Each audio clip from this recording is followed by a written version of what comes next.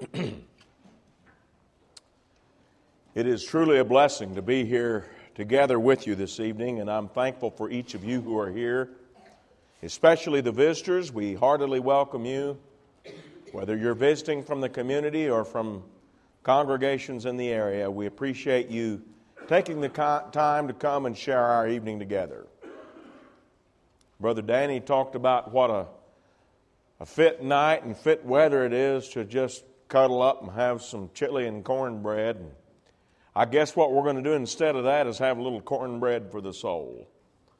There's nothing really unique or extravagant or fancy about our study tonight. It's just a lot like cornbread. It's just the basic nutrient of the Word of God. I want to talk to you a while about what the Word of God says about sin, deceit, and addiction.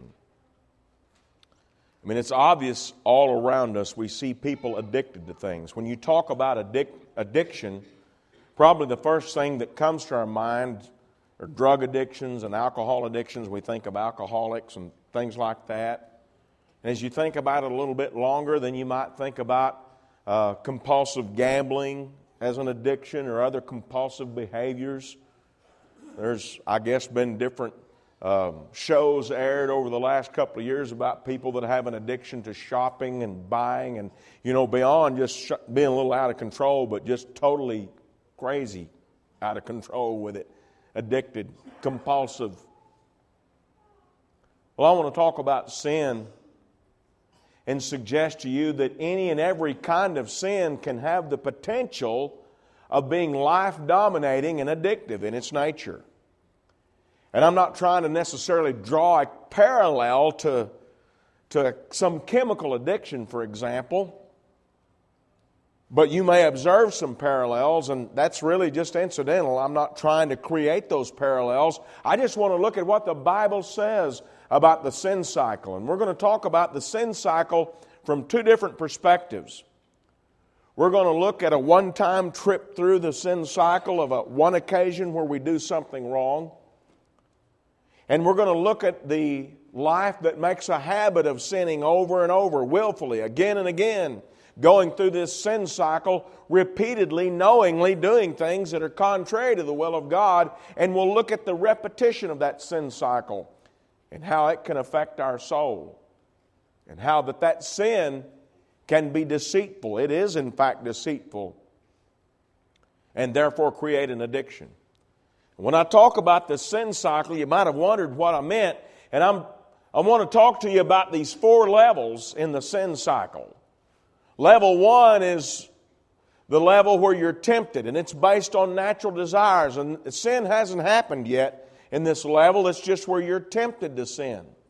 And then in level 2, we have lust, and that is where a person experiences not just a natural desire for something, but a sinful lust, where our desire becomes focused towards something that's forbidden, the so-called forbidden fruit. And this level begins to involve the contemplation of sin. Then in level 3, we'll talk about where that lust becomes conceived, what I want to call a conceived lust. And that's where you actually begin to plan sin. There is a decision that is made to yield to that sin prior to the actual act of the particular sin in mind itself. Sin has happened here, but there's yet a physical act to follow, and that is the sinful deed, the sinful act itself, the consummation of that sinful lust. And one trip through that's what I meant when I talk about the sin cycle. Now, if you've studied much Scripture and thought much about a pattern of us being tempted and then sinning, you probably have already thought about a key passage for our study this evening, and that is James 1, beginning at verse 13. And I'd like to read that for you just now. James 1, verse 13 through 15. The writer said, "Let no man say when he is tempted, I am tempted of God. For God cannot be tempted with evil, neither tempteth he any man. But every man is tempted when he is drawn away of his own lust and enticed. And when lust hath conceived, it bringeth forth sin. And sin, when it is finished, bringeth forth death." Now, I believe what James describes here is essentially the sin cycle as we have it diagrammed on the board. He talks about somebody being tempted when they're drawn away of their own lust. That is a natural desire for something, and that becomes the occasion upon which temptation happens.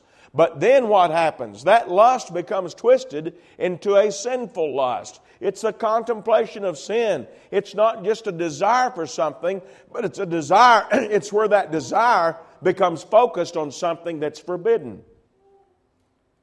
It's one thing to want fruit. And it's an entirely different matter to want fruit that's forbidden.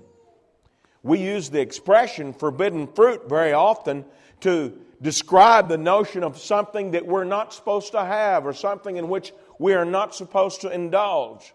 And we use that because it's a fit metaphor for us to symbolize different things, because we recognize that with the story in the Garden of Eden where Adam and Eve partook of fruit that was forbidden. That involves this notion of having a desire for something, but then that desire becoming focused towards something that's forbidden. And that is that second level. He talked about lust being conceived here. And when we read different examples in Scripture of people being caught up in a sinful circumstance, we'll find instances where, first of all, they're lusting for something, and then, as that lust is focused towards something that's forbidden, they begin to make plans to carry that out. And what we're going to learn tonight is in that phase of conceived lust, we have the beginnings of a mental obsession. Now here's one of those instances where there's just a comparison that's made to certain chemical addictions that it's just part of the discussion. As I've visited with recovered alcoholics and recovered drug addicts through the years, one thing I've heard a lot of people talk about in their recovery process is coming to recognize how mentally obsessed they were over that particular substance that they craved. That they had a mental fixation and a mental obsession. It was more than just thinking about it from time to time, but in their minds they were obsessed with it. And in order to overcome that, they had to become more obsessed with having a healthy spiritual recovery than they were obsessed with the desire for that particular substance that they were craving. Well, as we study what the Bible teaches us about sin, I think we'll find the same thing. That there is a sense of mental obsession that begins to develop here with this conceived lust as we begin to plan and to contemplate and make choices. And sin has begun to lower its icy grip upon our hearts and deceive us. It's lying to us. It's promising things that it can't and won't deliver. And it's not admitting to the problems that it will cause. And the more we become blinded to sin's problems and deceived by sin's nature and by sin's sway, the more we get this mental obsession with some particular activity. Now we go from that conceived lust into the sinful deed when he said that lust that's conceived, it brings forth sin. That's the natural final product in that sin cycle. And of course the wages of sin is death, so sin when it's finished, it ultimately kills. That's the grand irony of sin, to which sin will not admit. Sin promises, this is living. Whatever that person is wanting to do that's being tempted to sin. Sin promises, this is life. This makes me feel alive. I'm enjoying this. This is a meaningful life. All the while, setting you up for death. Sin ultimately delivers the opposite of what it promises. And that deceived state of mind that fails to recognize that is a mind that becomes obsessed over that sin. And that's where the addiction comes in. Whatever the sin that you want to talk about, that's where the addiction is. Now let's study each of these phases as we go through our lesson tonight. Let's talk a little bit about level one. I made the statement that this level is temptation, and it's not a sin. That it's temptation based on natural desire. And you might say, well, but James 1 there used the word lust. And it's true that he used the word lust, but that word isn't always a sinful lust.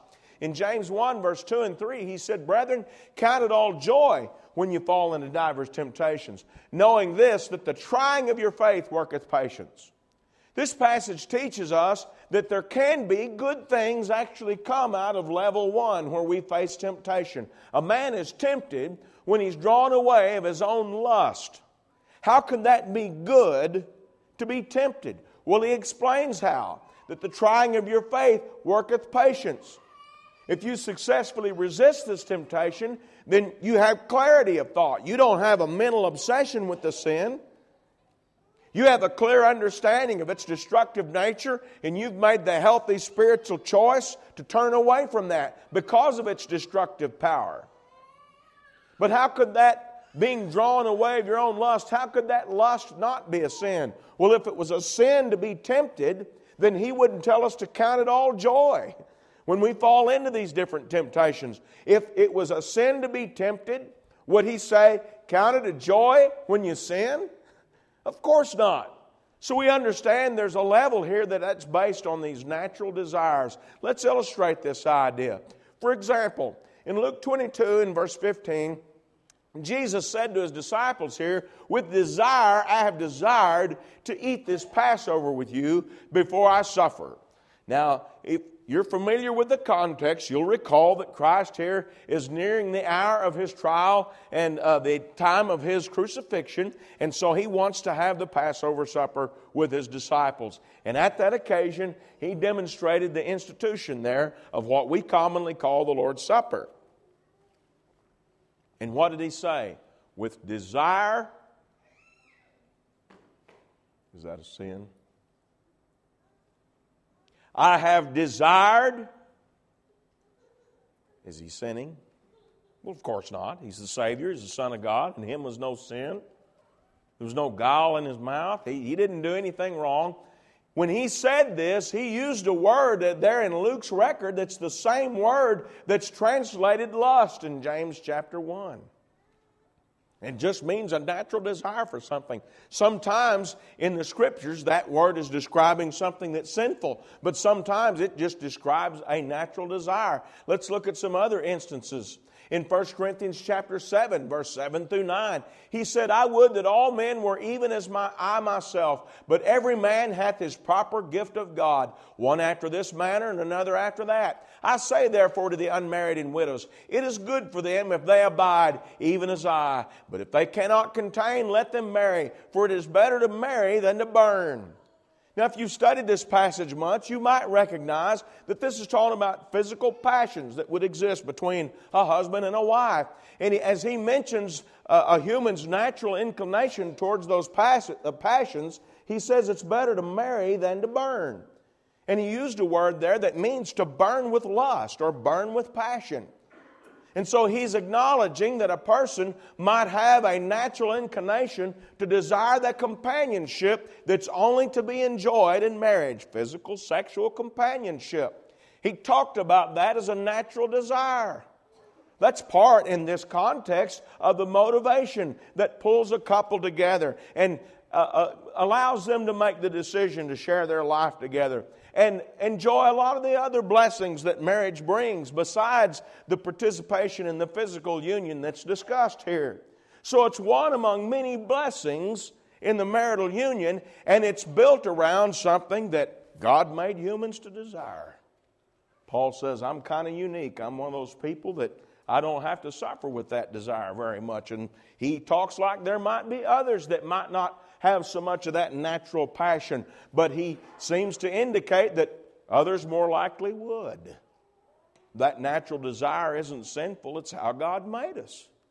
It's part of a motivation that makes a family. So that's certainly a good thing, isn't it? Let's consider another example.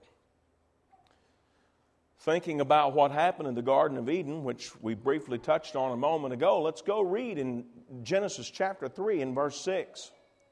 This is after Satan had spoken to the woman and enticed her to partake of the forbidden fruit, it says, when the woman saw that the tree was good for food, and that it was pleasant to the eyes, and a tree to be desired to make one wise, she took of the fruit thereof, and did eat, and gave also to her husband with her, and he did eat.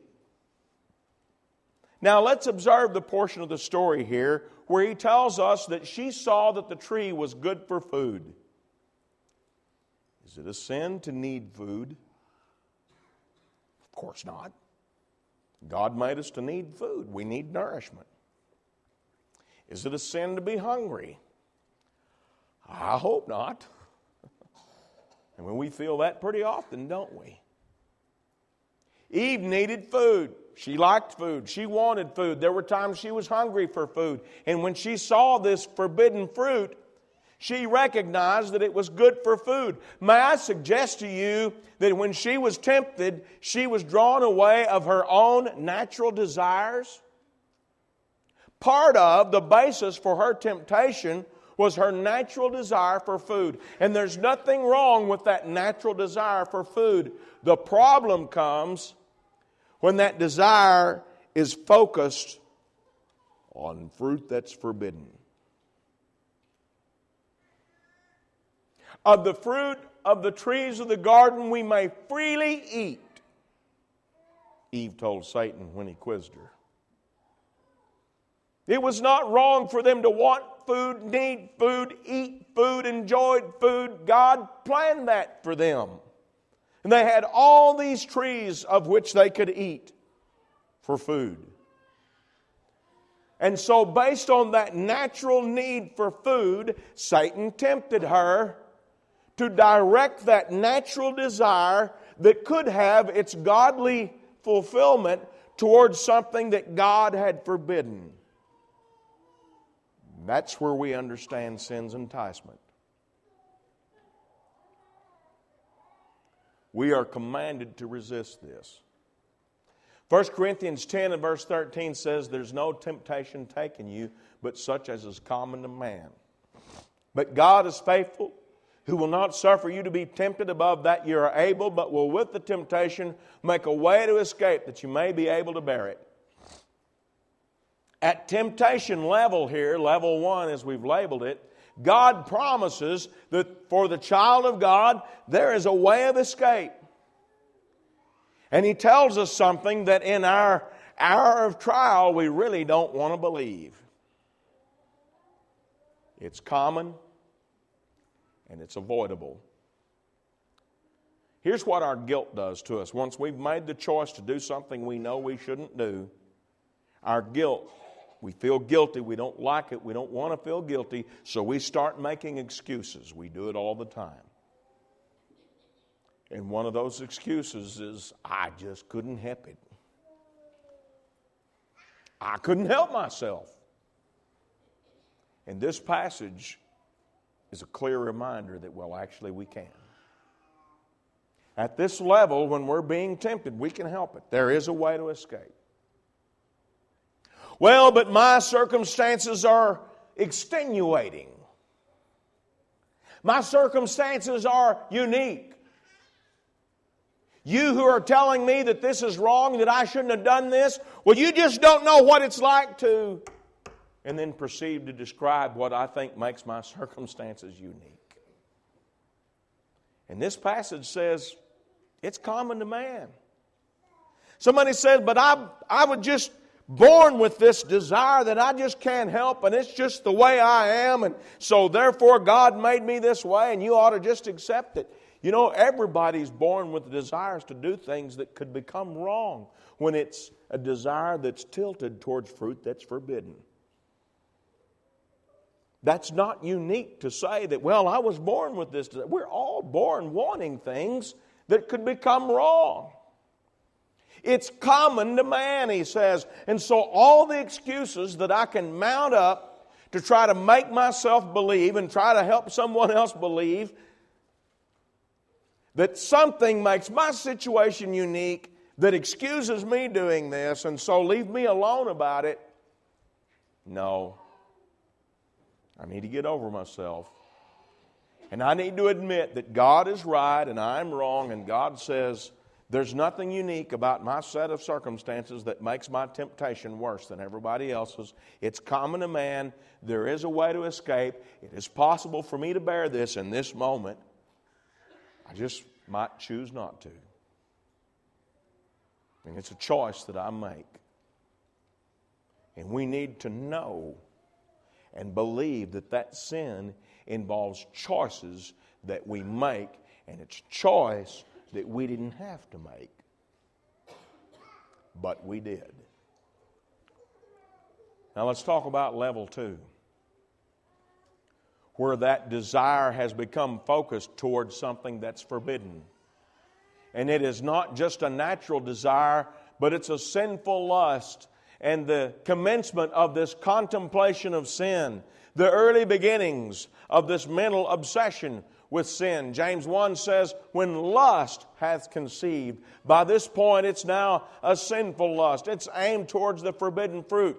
In Matthew 5, verse 27 and 28, Jesus said, you've heard that it was said by them of old time, thou shalt not commit adultery. But I say unto you that whosoever looketh on a woman to lust after her hath committed adultery with her already in his heart. We read earlier in 1 Corinthians 7 about a man's natural desires, or for that matter, a woman's natural desires that bring them towards the need of physical companionship with a godly spouse. And we talked about how God made us that way, and that's just part of the marital package and the family package, and that's not wrong. But then we come to this where Christ talks about that natural desire becoming redirected towards forbidden fruit. He entertains the possibility of a man looking at a woman and not just appreciating that she's lovely, not just recognizing that she's attractive, but he's looking at her with lustful intent. He's looking with lustful purpose. He talks about looking on a woman to lust after her. And that involves phraseology and a term there that speaks to the intent of his mind. He didn't just recognize that she's pretty. He's looking for the reason of focusing his desires towards fruit that he's not supposed to have. And so that lust, or that natural desire, has become a sinful lust. In Job chapter 31 and verse 1, Job, trying to defend his integrity, said, I've made a covenant with my eyes. Why then should I think upon a maid? It's sort of interesting how Job characterized his relationship with his eyeballs here. He says, we've got a contract, me and my eyes. I've made a covenant. He's made a decision. He's not going to look at this beautiful young girl with lustful intent. And because I've made that covenant with my eyes, why should I think about her?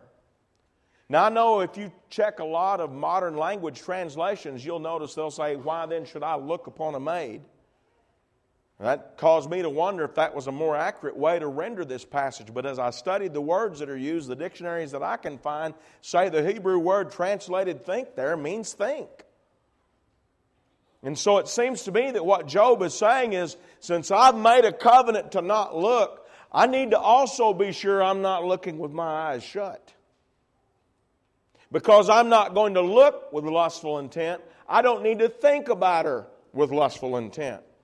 Now, that's an easy illustration to understand when you pair Job 31 and verse 1 with Matthew 5 and verse 27 and 28. We understand that as it relates to a man's physical appetite for the passionate relationship. But let's pull these concepts out of the window of sexual misconduct for just a moment, and let's think about greed. We're taught not to covet our neighbor's possessions. So on the one hand, I need to have financial resources to meet my obligations, to provide for my family and things that God demands of me.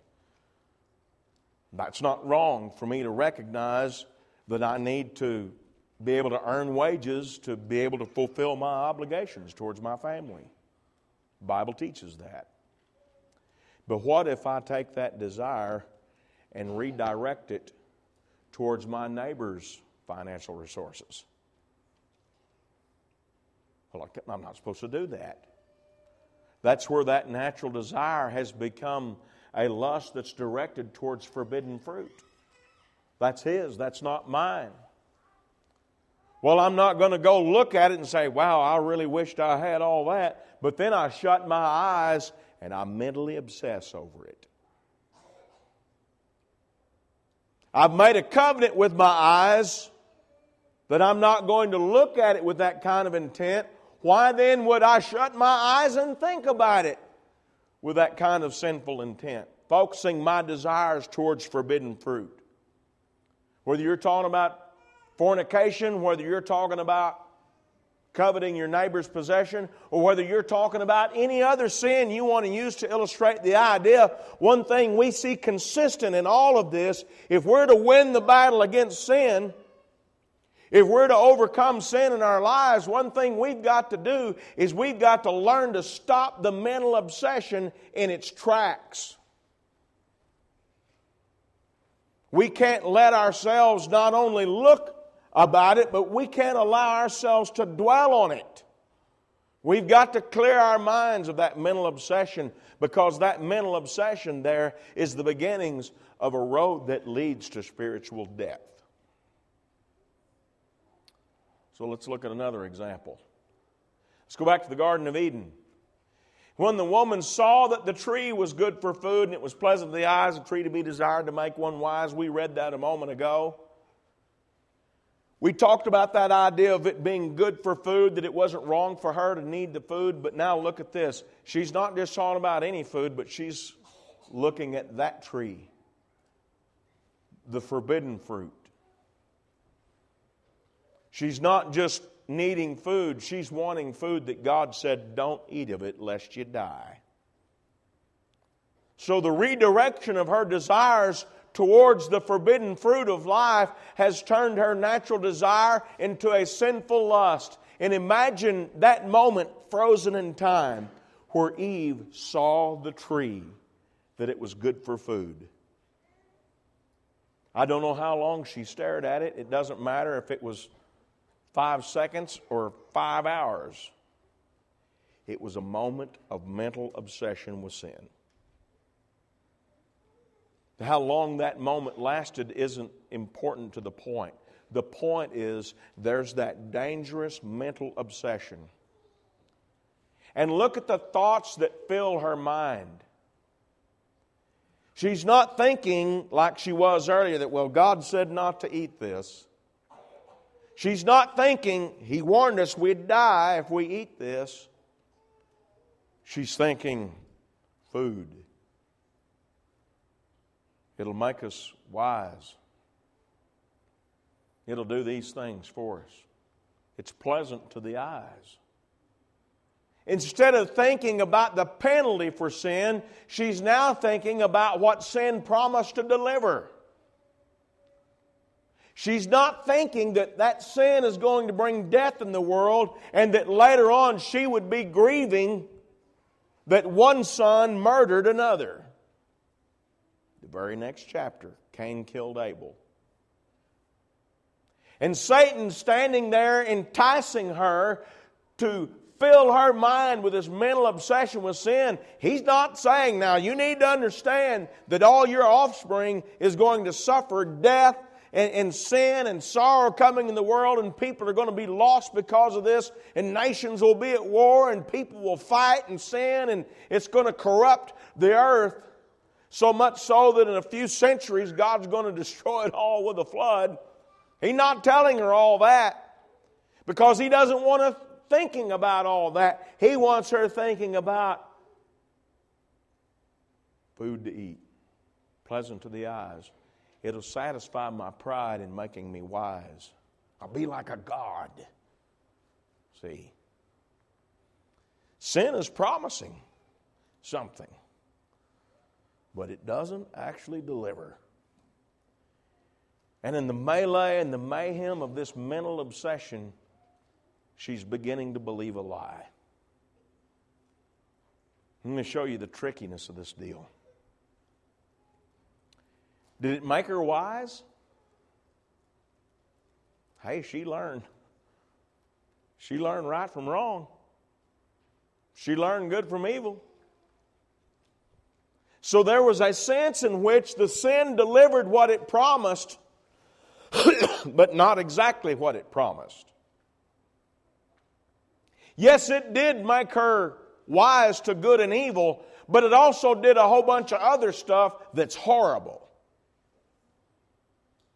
We heard announcements tonight about case after case of cancer, and this one's, got heart disease, and that one's had a stroke. And I'm maybe not in tonight's announcement about heart disease and stroke, but stay tuned.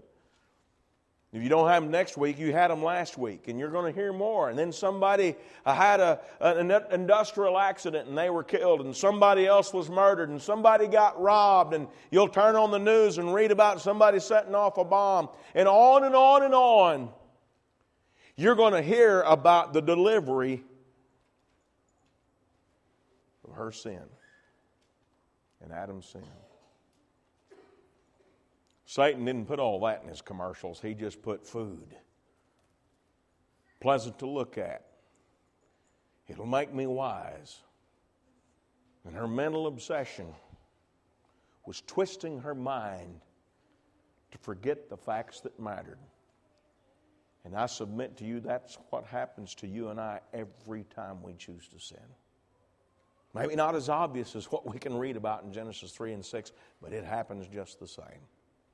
Sin by its nature is deceitful. Ephesians 4 and 22, that you put off concerning the former conversation, the old man, which is corrupt according to the deceitful lust.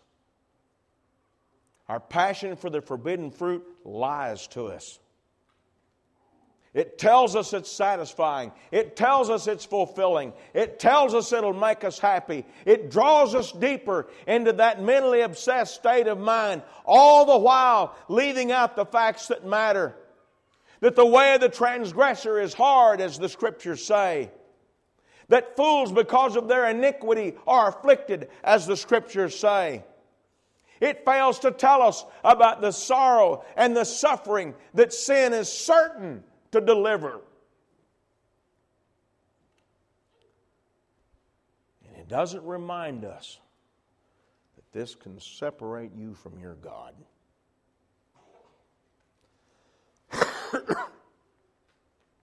It is deceitful by its very nature. Let's talk about level 3. That conceived lust where we commence these plans to do the wrong thing. Romans 6 and verse 16 talks about that decision to sin when he said, "Know ye not that to whom ye yield yourselves servants to obey, his servants ye are to whom ye obey, whether of sin unto death or of obedience unto righteousness." As this describes a righteous lifestyle in contrast with a sinful lifestyle, he talks about that as a decision to yield. The faithful child of God has made a decision to yield to God. The person who's living a life of sin has made a decision to yield, to give in to sin. And as you think about the Scripture's portrayal of different people caught up in this cycle, it becomes obvious when we look in different stories how we find this decision to yield when that lust hath conceived. Maybe some specific sinful act that's being desired hasn't been committed yet, but it's soon to follow. Romans 8 and verse 7 says, "Because the carnal mind is enmity against God, for it is not subject to the law of God, neither indeed can be." You might be looking at that passage saying, what on earth does that have to do with the decision to yield? Bear with me as I try to make that clear to you. The carnal mind is the mindset that's looking at this thing with a carnal perspective rather than a spiritual perspective. The carnal mind is the mind that's ogling the fruit, saying, it's pleasant to look at, it's good for food, it'll make me wise. The lust of the flesh, the lust of the eyes, the pride of life. And I let myself get caught up in this deception, in believing sin's lie. And that mindset that's thinking like that is a carnal mindset. And the carnal mind can't do the right thing. When we let ourselves see only sin's enticement and we refuse to think about sin's awful penalty and sin's awful problems that are sure to follow, we are guaranteed that we will not make the right decision, because the carnal mind becomes God's enemy. And the carnal mind will not submit to God. It can't be submissive to the law of God, because it's not thinking about this fruit and this eating this is going to kill my babies. It's going to bring sin and suffering in the world, and all my children and all my offspring are forever, as long as the world stands, they're going to be fighting cancer, and they're going to be fighting the flu, and they're going to be fighting disease, and they're going to be fighting each other and fighting over who gets what and who gets to live where, and robbing and stealing and stabbing and all. She wasn't thinking about that. She was thinking carnally. And in that state of mind, we can't make a good decision. With the mental obsession, we can't succeed against sin, because that mental obsession believes sin's a lie and makes that choice to yield. Find the example of this in the prodigal son in Luke 15, verse 11 through 13. He said, a certain man had 2 sons, and the younger of them said to his father, Father, give me the portion of goods that falleth to me. And he divided to them his living. And not many days after, the younger son gathered all together and took his journey into a far country, and there wasted his substance with riotous living. Now, I want to tell you what I do not believe happened with the prodigal son. I do not believe that he asked for all that inheritance with godly intent and got it in his hand, and one day said, I think I'll go live somewhere else, and went over there and woke up to the fact that, hey, sin is fun. I think I'll do that. It seems to me that the tenor of this story is he had that intent all along. What I want to suggest to you is that he had been lusting sinfully, and when he went to Dad and said, give me my inheritance, he was at level 3.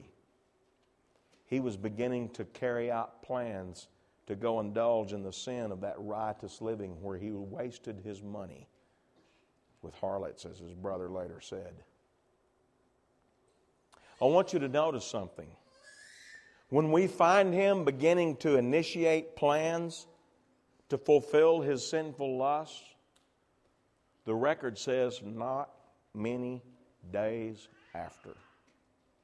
Here's what I want you to notice. Once we let ourselves get to this point, it's not going to be long before we do something wrong. We've already been thinking wrong. And it's not going to be long before we do something wrong.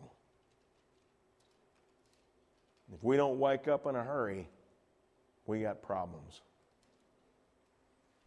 If you're familiar with the story of the prodigal son, then you're familiar with the fact that he didn't wake up until he got off in the far country, and sin had ruined his life. And then the lights come on. Then the clouds parted. Then, when his life was destroyed, when he saw right in front of his face the evidence that sin had lied to him, and it wasn't as fun as he originally thought it was going to be, and he looked back at Dad's house in his mind and thought, you know, the hired servants back there have it better than I do. Congratulations, you believe sin's lie. And when you started carrying out plans to go through with your sin, it wasn't long until you did just what you've been planning and just what you've been dreaming about all along. Let's look at another example. In 2 Samuel chapter 11, verse 2 through 4, we read the sad story of David with Bathsheba. It come to pass in an evening tide that David arose from off his bed and walked upon the roof of the king's house, and from the roof he saw a woman washing herself, and the woman was very beautiful to look upon. And David sent and inquired after the woman, and one said, Is not this Bathsheba, the daughter of Eliam, the wife of Uriah the Hittite? And David sent messengers and took her, and she came in unto him, and he lay with her, and she was purified from her uncleanness, and she returned to her house. If you're acquainted with the story of King David's life, this is a story that breaks your heart, because the great hero of faith has just fallen flat of his face in this thing, and we just can't stand to see it happen. Maybe because it reminds us of too many of our failures. Oh, I know your failure may not be adultery. Maybe it was something different. A while ago when we were talking about chemical addiction, there might be a part of you that's saying, well, yeah, but at least I don't have that. Well, at least I'm not that gutter-drunk alcoholic trying to climb out of that mess. Tell yourself it's not as bad.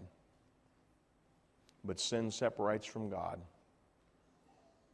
I can tell myself, well, at least I didn't do this, and at least I didn't do that, until eventually I wake up and realize that I sound just like the Pharisee in the temple praying, well, God, I'm thankful I'm not like this old boy. When all the while I see that I may not have done this, but I've done something that made me look just like this to God. When David saw her washing, it appears that there was a moment there where he was in violation of the principle Jesus taught in Matthew 5:27 and 28. It was more than just noticing someone that was lovely, but it appears that he looked with lustful intent. Before he ever committed adultery, David sent messengers. He's carrying out plans. He's made a decision in his mind to yield, and he's carrying out plans. Let me ask you a question. Let's suppose for a moment that we could go back in time, and let's just freeze that moment with old Dave right there when he sent the messengers, and we went up to King David and said, King David, wake up! Don't you realize what you're about to do? You think you could pull him out of it? You have any luck doing that with yourself? Time you get to this point? Ouch. You know, David's problem was he wasn't thinking about the shame. He wasn't thinking about the disgrace.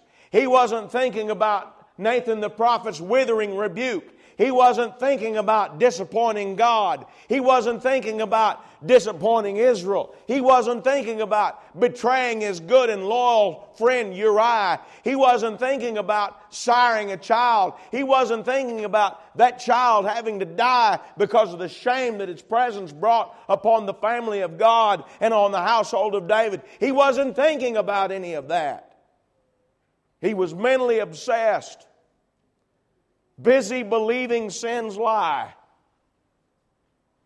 very deeply steeped.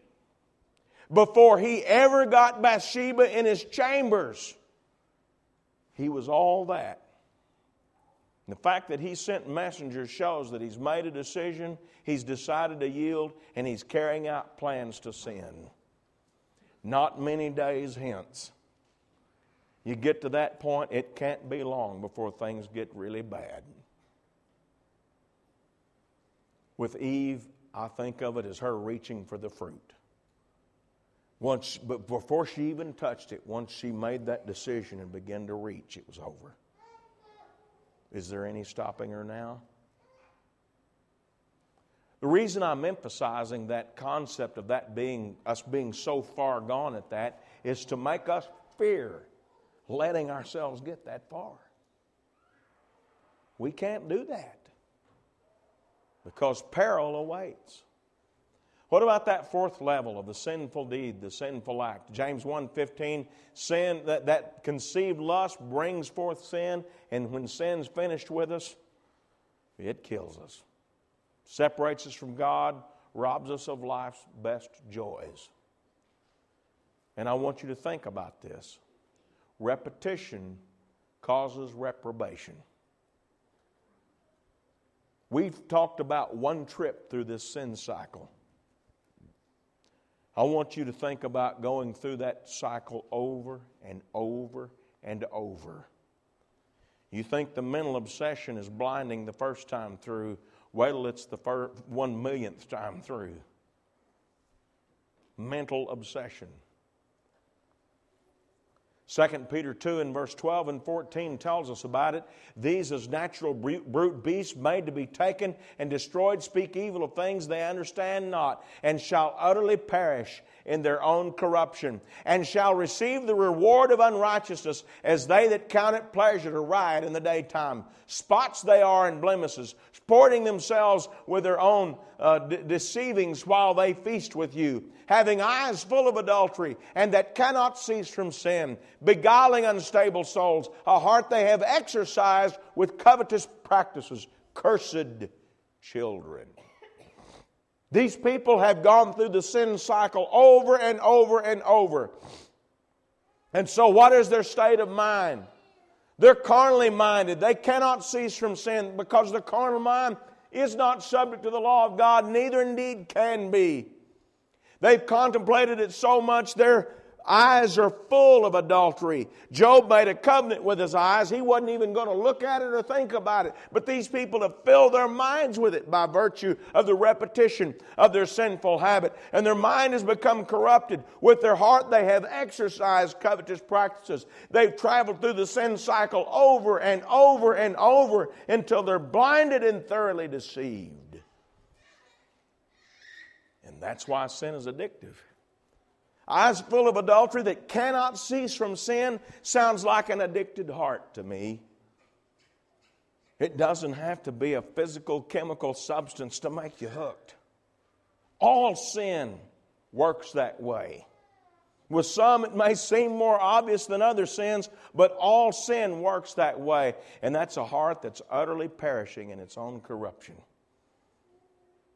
We've got to stop and think soberly about the repeated trips through that sin cycle. Proverbs 23 illustrates the notion as it relates to the sin of drunkenness. Who has woe, who has sorrow, who has contention, who has complaints, who has wounds without cause, who has redness of eyes, those who linger long with the wine, those who go in search of mixed wine. Do not look on the wine when it is red. Stop it early in its tracks. Don't let yourself become mentally obsessed with this sin. Do not look at wine when it is red, when it sparkles in the cup, when it swirls around smoothly. At the last it bites like a serpent and stings like a viper. It's lying to you. It promises pleasure, but it brings pain.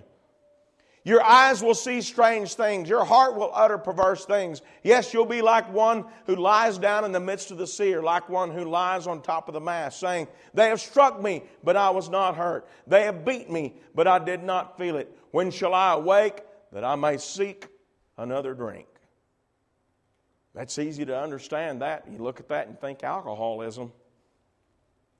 That's a picture of all kinds of sin. We read about different sins in 2 Peter chapter 2 that had the same kind of thing. Why? Because somebody's going through that sin cycle time after time after time after time, destroying their lives and their minds. And you'll never break through from that until you break the corruption of the heart and accept the truth that God's Word teaches about the destructive power of sin. To beat this, you've got to stop believing the devil's lie and believe God's truth and the warnings of what He says that sin will do to us. What is sin doing to your life tonight? Does Satan have a hold on you? Has he tricked you into turning from God? I hope you're thinking about it with spiritual eyes. You can believe the lie and stay where you're at, thinking that it will gain you some good in life, but at the end it will destroy your soul. Why not cast aside sin's lie and believe God's Word and come to Him? If you're not a Christian, obey the gospel and seek that renewed life wherein His will show you how to walk away from these things. If you're a fallen child of God, why not return to Him now and resume a life of faithful service to Him. Do that now while you still have a chance. Don't be deceived any longer. Come, have a seat on the front while we stand and sing.